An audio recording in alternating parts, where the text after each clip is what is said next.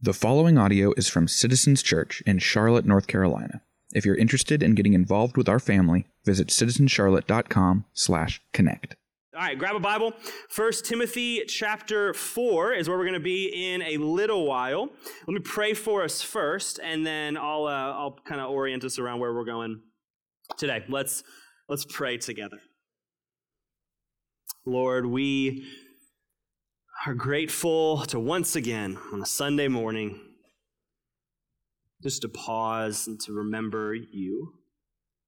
We're grateful for this day set aside in the week, first day of the week, Lord, before we rush into work, before we rush into responsibilities, before we rush into whatever lies before us over the next 6 days, we get to pause and remember what all of life starts with.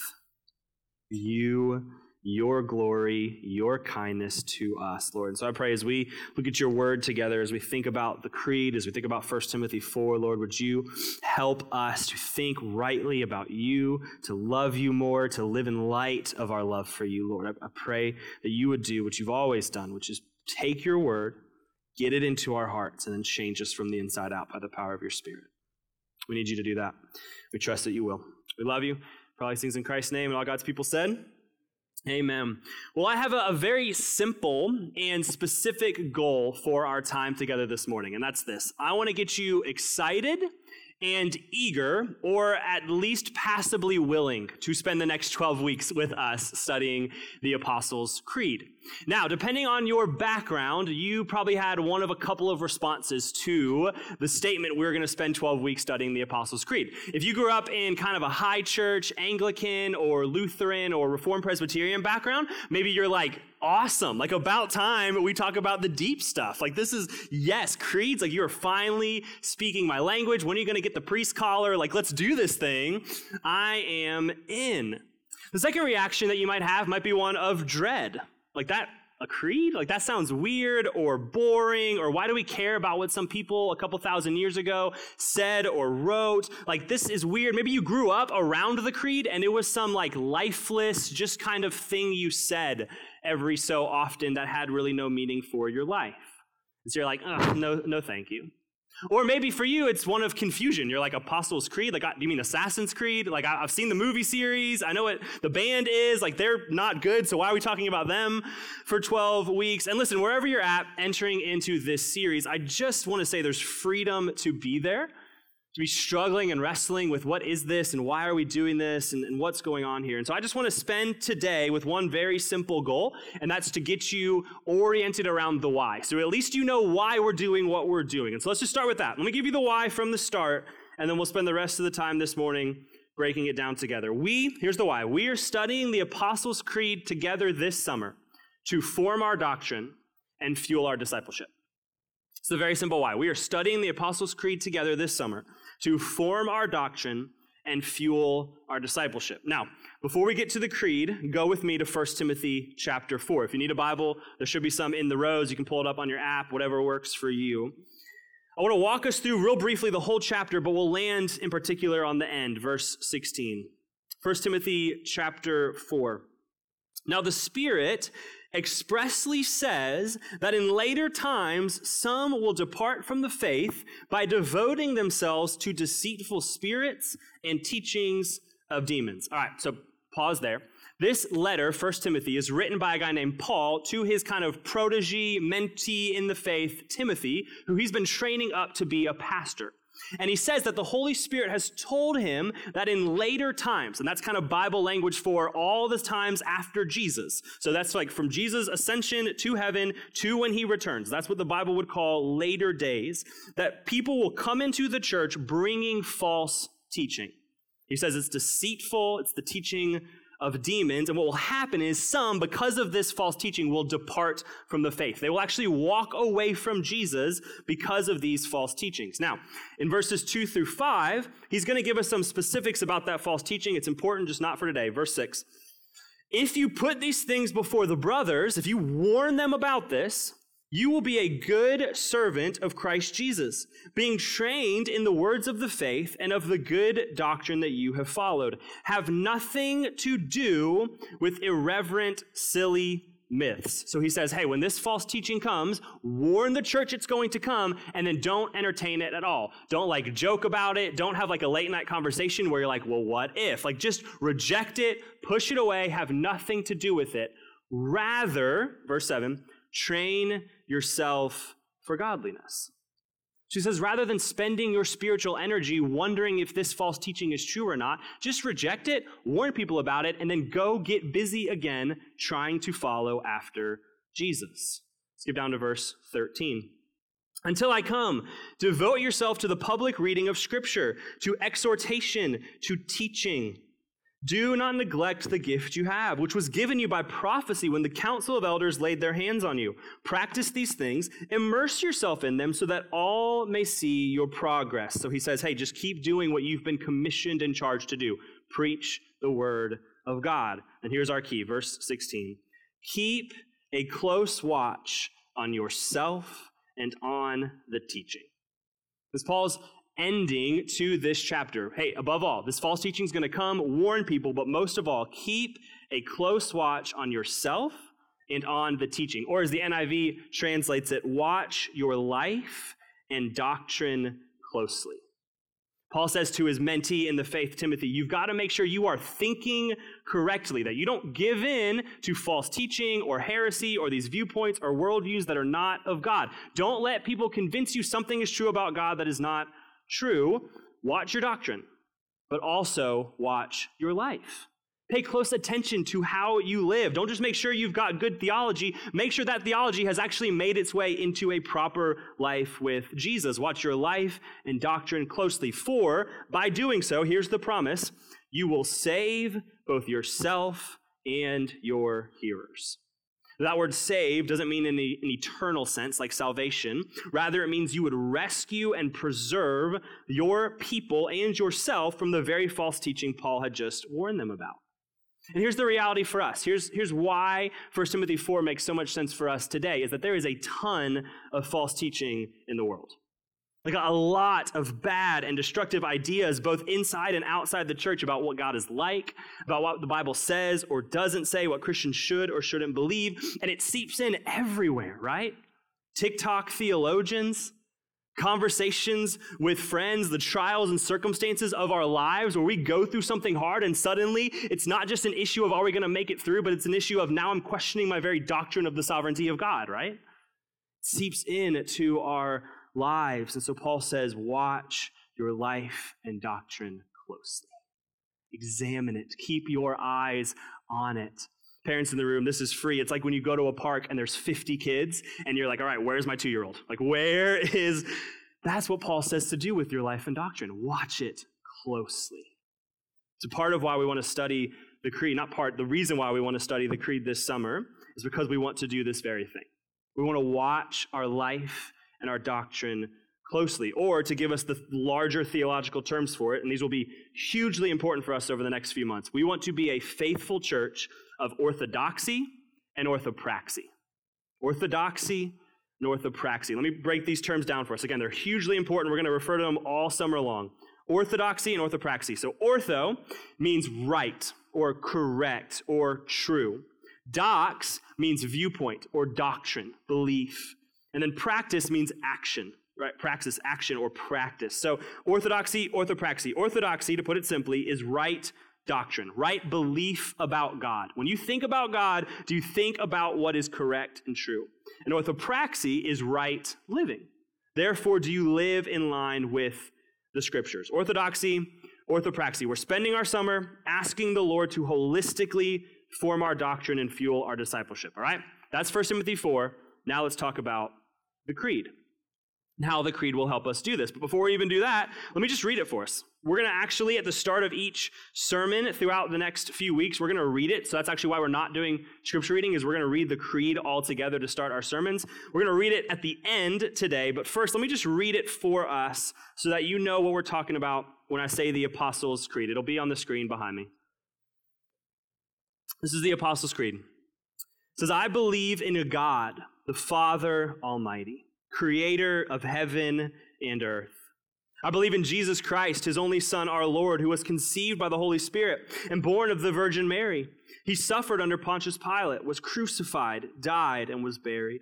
He descended to hell.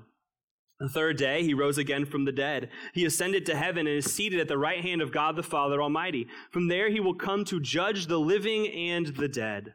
I believe in the Holy Spirit, the Holy Catholic, that is universal church, the communion of saints, the forgiveness of sins, the resurrection of the body, and the life everlasting. Amen. That's the Apostles' Creed. Now, a creed, let's just break this down. A creed, very simply, is a statement of the basic beliefs of a religious faith. So creed is the English for the Latin credo, which just means I believe. It's the first two words of the Apostles' Creed. I believe, etc., etc., etc. Creeds are statements of belief. And that's what the Apostles' Creed is. It's a summation of the core beliefs of our Christian faith. And it's called the Apostles' Creed, not because it was written by the apostles, these first leaders within the early church, but because it is a summation of what the apostles taught. Those teachings from God through the apostles is what we have now written down for us in our New Testament. And so really the goal of the Apostles' Creed is to summarize the doctrine and teachings of the New Testament. And this is hugely important for us, and I want you to remember this as we go through the series. We are not going to be preaching the creed. We are going to be preaching the Bible. And we're going to let the creed help us preach the Bible, because creeds do not hold any authority in and of themselves. Rather, they point outside of themselves to the ultimate authority of the Word of God. Maybe this is a helpful illustration. Think about the sun and the moon, right? The moon is awesome. But you know this if you remember like third grade science. The moon doesn't actually give off any light of itself. It does what? It reflects the light of the sun. And so if you look up on the night where there's a full moon and you're like, that's awesome, it's just reflecting really well the light that is coming off of the sun. And the same is true of the creed. The creed is reflecting the light of the Word of God. The creed has no authority in and of itself, and we would never preach it like it does. But rather it points us back to the authority of the Word of God. So Christian creeds in general seek to summarize succinctly, clearly, and helpfully the truths of God from His Word. And the Apostles' Creed in particular is the best well-known and probably, I would argue, the best summation of the Word of God. In these 8 sentences, we have an entire summary of what Christians have agreed upon as the essential doctrines of our faith. So here's the history of this. From AD 100, so 70 years after the death and resurrection of Jesus until now, Christians across continents and centuries and cultures and languages and, shocker, denominations have agreed these are the core doctrines you must hold to as a follower of Jesus. From AD 100, 1900 years plus, Christians across time and space have said these are the core realities of our faith. This is the words of theologian Albert Mohler. He says it really helpfully. He says, all Christians believe more than is contained in the Apostles' Creed. So there are some doctrines that are not in here that we believe. The doctrine of baptism is not in the Apostles' Creed. The doctrine of the inerrancy of Scripture is not in the Apostles' Creed. So all followers of Jesus believe more than the creed, but he says this, none can believe less. You cannot be a Christian within the bounds of historical Christian orthodoxy and not believe what the creed teaches. And this is not just me saying this. This is church history. So if I can bore you a little more, let me explain. It was no easy feat to join the church in the first century. People complain sometimes because they're like, you guys have a really robust membership process with like a class and then a sit down with a pastor. We're like a walk in the park joke to the early church. So if you were to become a Christian and want to join the church in the first 3 centuries, you would enter into a process where they would catechize you or teach you the truths of the faith for anywhere from 1 to 3 years. Can you imagine showing up to a church being like, I'd love to join. That's awesome. See you in 3 years. Let's walk through this process together. What they were doing in that is they were trying to teach both the doctrines and ways of Jesus to those who were professing faith in Christ. And the tool the early church would use to teach these doctrines and ways of Jesus was the Apostles' Creed. They would work systematically through the creed, teaching these new Christians the core tenets of the faith. And it would culminate on Easter Sunday where they would enter into the waters of baptism. And before you were immersed under the water, pledging your life and devotion to Christ and therefore joining the church, you were asked 3 questions directly from the creed. And they were this. do you believe in God the Father Almighty? You would say yes, and they would dunk you under the water. And then they would ask, do you believe in Christ Jesus, the Son of God, born of the Holy Spirit, and Mary the Virgin, and was crucified under Pontius Pilate, and was dead and buried, and rose on the third day, alive from the dead, and ascended in the heavens, and sits at the right hand of the Father, and will come to judge the living and the dead? And you would say yes, and they would baptize you and dunk you under the water. Then lastly, they would ask, do you believe in the Holy Spirit and the Holy Church and the resurrection of the flesh? And you would say yes, and the third time they would dunk you under the water. They had to know, new convert, new follower of Jesus, surrendering all of your life to him at the very threat of real, imminent danger. Do you believe? Believe. And not just believe, but do you believe in the God of the creed? Because not just belief in a generic sense, right? I think today a lot of our conversations around faith can get lost because we talk about faith as if faith is the thing, right? So you're like, you just got to have faith. You just got to have sincere faith as if, in like what? Like you just got to have faith in faith, I guess, or belief in belief? No, we believe in God.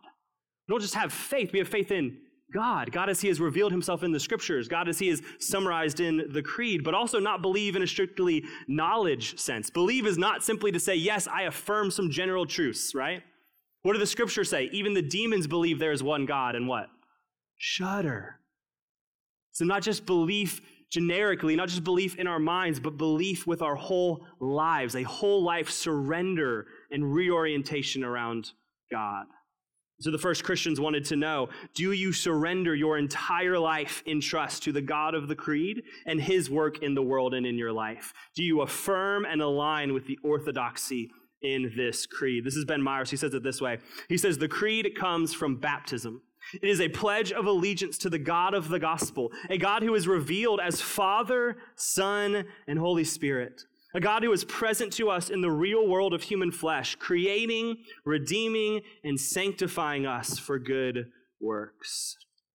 So what does Paul say to watch and guard, right? Your life and your doctrine. And how has the creed been used for 1900 plus years within the church to guard what? Life and doctrine. And so our prayer is that the creed would do the same for us over the next 12 weeks, that we would study it together to form our doctrine and fuel our discipleship. So let's spend the rest of our time considering how. How will this creed, these 8 statements, these 8 sentences, how will they actually shape and form and fuel what we believe and our surrender to Jesus? Let's consider the first part, our doctrine or orthodoxy. How will the creed help us in orthodoxy? Studying the creed, we believe, will force us to reconcile what we believe with what Christians have believed for thousands of years. And this is good for us because we need to shape our thinking around what is true about God. It was the theologian A.W. Tozer who famously said it this way. He said, what comes into our minds when we think about God is the most important thing about us. What comes into your mind when you sing and contemplate, when we get up here for the call to worship and we say, God is inviting us back to worship, what comes into your mind when you hear God is the single most important thing about you. And so we want to think clearly about God. We want to think rightly about who he is, how he has revealed himself in the scriptures. We want to know not a God of our own imagination and fantasy. We want to know God as he truly is. And here's why this matters, because there are some today in American Christianity who want to throw out the importance of doctrine. You'll hear it like this. Let's just agree on the essentials, right? Like, let's agree, like, Jesus died, rose again, believe in him, and then we'll just leave the rest of it to, like, pastors and seminary students and nerds, right? Like, that's not important. Let's just kind of move on. And we've lost our way. And the stats on what we think about God as American Christians are not good. So Ligonier Ministries, which is a ministry out of Orlando, Florida, they do a biannual survey. It's known as the State of Theology. And it just tries to see, okay, what do American Christians believe about God? And I just want to give you a few of the results from the 2022 survey. These are answers from self-identified Christians. So self-identified, I would claim to be a follower of Jesus. Here's some of the stats. Of those Christians, 56% said God accepts the worship of all religions. 73% said that Jesus was the first and greatest being created by God. 43% of, again, proclaiming Christians said Jesus was a great teacher, but not God. 60% said the Holy Spirit is a force, but is not a personal being. 57% said everyone sins a little, but most people are good by nature. Church, in just these 5 questions alone, and there were more, there were plenty that we could have done. These were just the 5 that made me the most sad. The majority of self-identified followers of Jesus answered in ways that go against core orthodox doctrines of the faith that the church has held for thousands of years. The majority of self-identified, I'm a follower of Jesus, answered differently than the core orthodoxy of our faith that Christians have held and taught and believed for 2,000 years. And in case you're not getting it, that is not good. It's not good. The majority of Christians surveyed are getting not like fringe positions of our faith we can agree to disagree on, but the core central realities. And I would argue a big reason why this is not because of our theological deficiency, but because of our biblical illiteracy. We don't read or study or know the scriptures. And so 73% of Christians can wrongly say that Jesus was the first and greatest created being by God, even when John 1:1 tells us, in the beginning was the Word. And the Word was with God, and the Word was God. 57% of Christians can wrongly say most people are good by nature, even when Ephesians 2:3 tells us we all once lived in the passions of our flesh, carrying out the desires of the body and the mind, and were by nature children of wrath like the rest of mankind. What it seems is that by and large, we, myself included, can be terribly confused about who God is, what He's up to, what He's like, and what He's about. We've lost our way. I think there's a few reasons why that is. If I can be that curmudgeon for just a minute. I think there's a few reasons why American self-identified followers of Jesus would score so poorly on a quiz about the essential realities and doctrines of our faith. First, I think it's because the American church is built on pragmatism. We are built on what works and what do I need now. Our first question when we approach the Bible and theology is not, is it true, but rather, is it helpful? And not, is it helpful generically, is it helpful for me right now? And so if the sermon isn't speaking directly to what I need that very Sunday morning, then it was not a great sermon for me. Fix it now. Help me with this issue now. And we've missed the long game of formation that the scriptures say happen as we study and ponder and look at God over the course of the decades of our lives. Second reason is that we've bought into a really weird, over-romanticized, over-emotionalized version of Christianity that is no historical orthodoxy at all. Good church, the metric of was church good or not, has become, how did it make me feel? Did I get goosebumps in worship? Did the sermon make me cry? Was the prayer just the right thing to kind of hit what I needed? We've given up desire for the things of God. Third, I've got 5. Third, we are obsessed with being entertained. We are obsessed. And I see this in myself because every Sunday when I get home from church, I ask Harper the same question. Did you have fun at City Kids? As if fun is the most important part of church. Now, don't get me wrong. I hope that your kids are having fun in City Kids. We value that. And I don't even think fun is wrong for church as for adults either, but that's become the metric. Like, did I have fun? Did I enjoy this? Was this like a good use of my time? Did this make me smile? Did I have fun? And church, listen to me.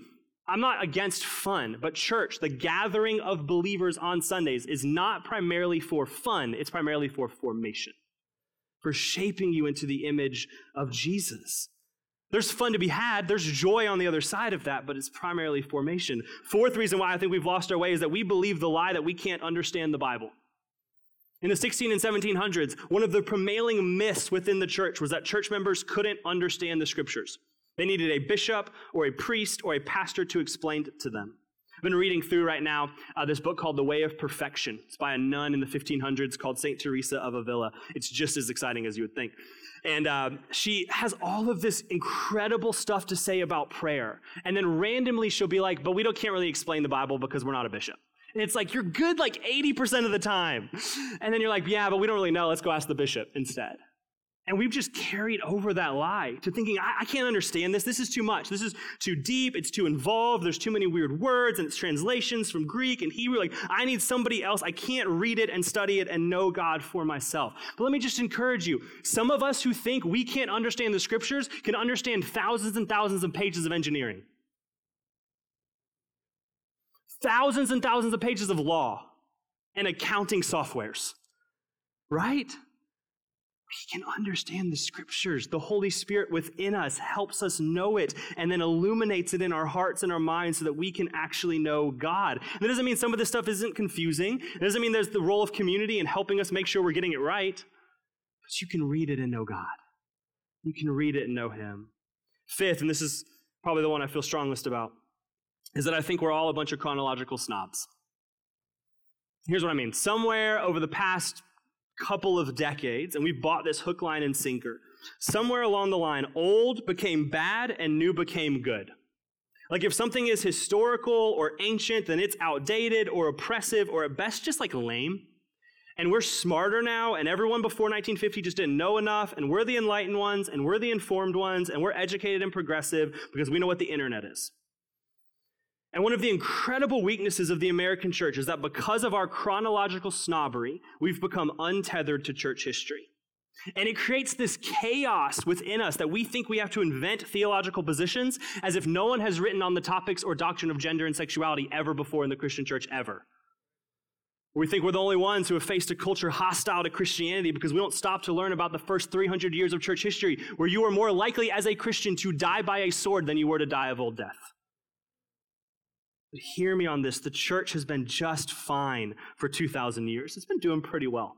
And I know that because we're here, separated by hundreds of thousands of miles and hundreds of years, still worshiping the Jesus who died and rose again 2,000 plus years ago. The church will be fine. God is doing what He said He would do. He's building it up as His people. He's protecting it from harm within and outside. And Christians have, even through other disagreements, defended the core doctrines of our faith because our faith is not new, it's old. And it's worth us knowing that and picking up a book about church history and reading it. I'll give you one. Water from a Deep Well, Gerald Sitzer. Water from a Deep Well, Gerald Sitzer. Pay the $20 off Amazon and read it and let it ground you in a faith much bigger than 2023, much bigger than Charlotte, North Carolina, much, much bigger than Citizens Church, and much, much bigger than your life. Gerald Sitzer, Water from a Deep Well. I mean, that's part of the gift of the creed. This is Albert Mohler again. I think this is so helpful. He says, the Apostles' Creed collapses time and space, uniting all true believers in the one holy and apostolic faith. This creed is a summary of what the Bible teaches, a narrative of God's redemptive love, and a concise statement of basic Christianity. There is such power in knowing that when we confess the Apostles' Creed alone or in corporate worship, we are declaring the truth of the Christian faith, get this, with the very words that gave early Christians hope, sent martyrs confidently to their deaths, and have instructed Christ's church throughout the centuries.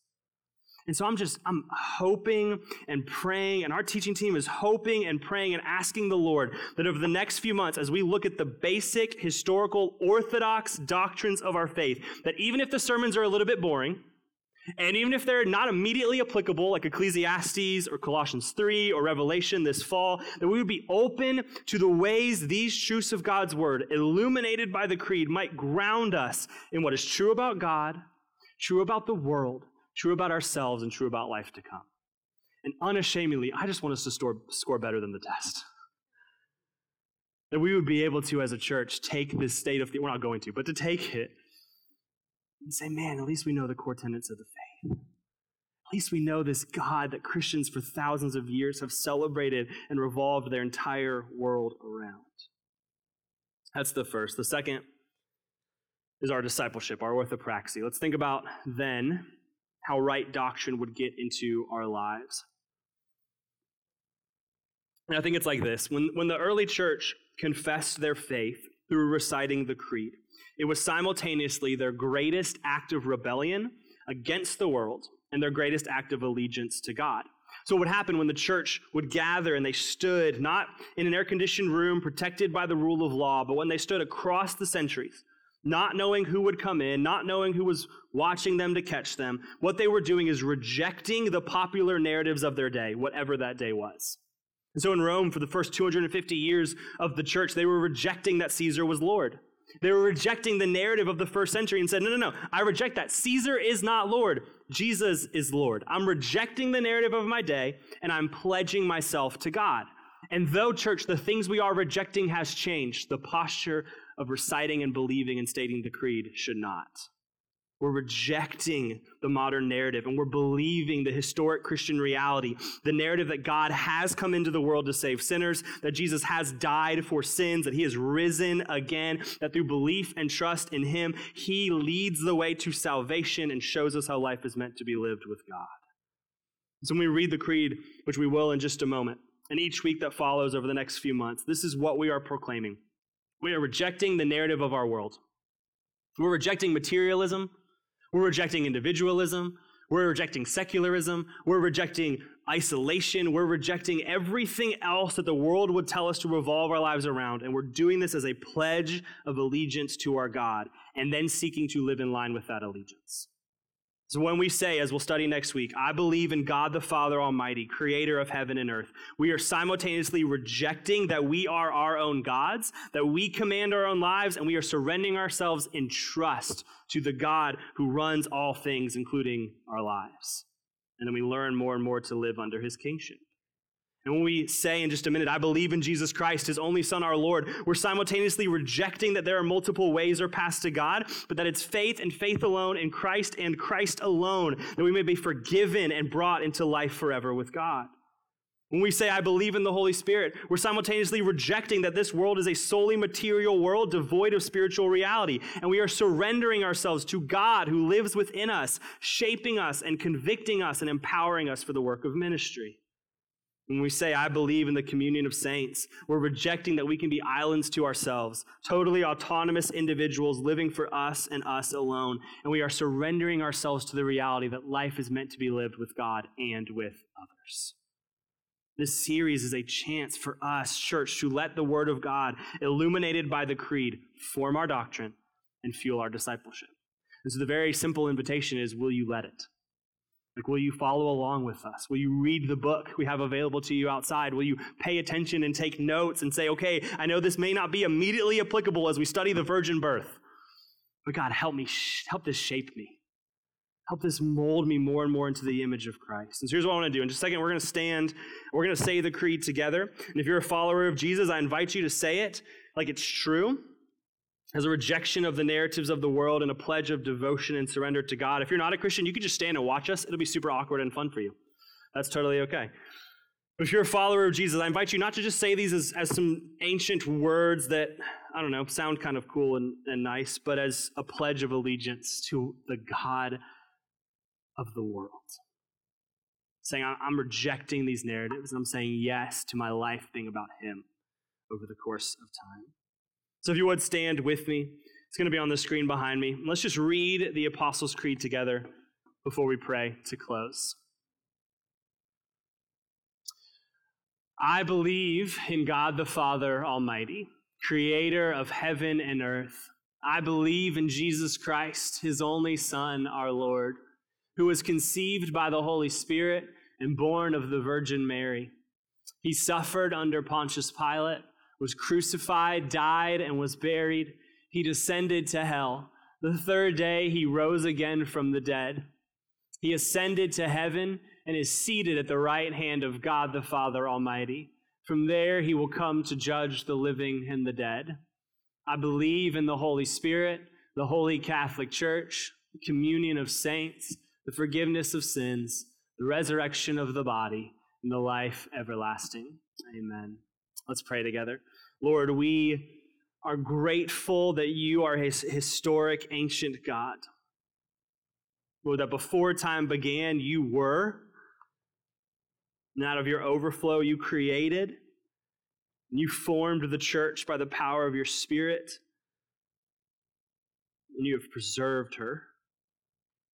You've kept her through persecutions, through emperors that wanted to be God and thought they could take you and your people out, from false teaching, from crossing languages and cultures and continents, through war, through famine, through suffering. You have kept your church. We're here today reaping your faithfulness, your kindness to us, Lord. And so I pray, Lord, that you would help us fight against a posture that is all about the here and now, but is able to say, I'm a part of something much bigger than me. The story God has been writing from before time began, the church he's been creating for the past 2,000 years, the people he has been drawing to himself. Lord, I pray that over the next 12 weeks that it would be a rooting experience for us, that we would settle down deep into our hearts the reality that you and what you are doing are so much bigger than us, and that we would rest, that we would learn. Lord, we don't want to make up our view of you. We don't want to make up our ideas about your word. We don't want to be guided by what's popular or thought today. We want to be rooted in you. When you've given us your word, you've revealed yourself. You've not made it a mystery, Lord. And so I pray that we would have eyes to see and ears to hear and hearts to understand, and we would root ourselves in these historic doctrines, and that they would lead to deeper discipleship in you. Lord, let us be a church that cares deeply about your doctrine, deeply about your truth, deeply about your world, deeply about your ways. We love you. We need you. For all these things in Christ's name. Amen.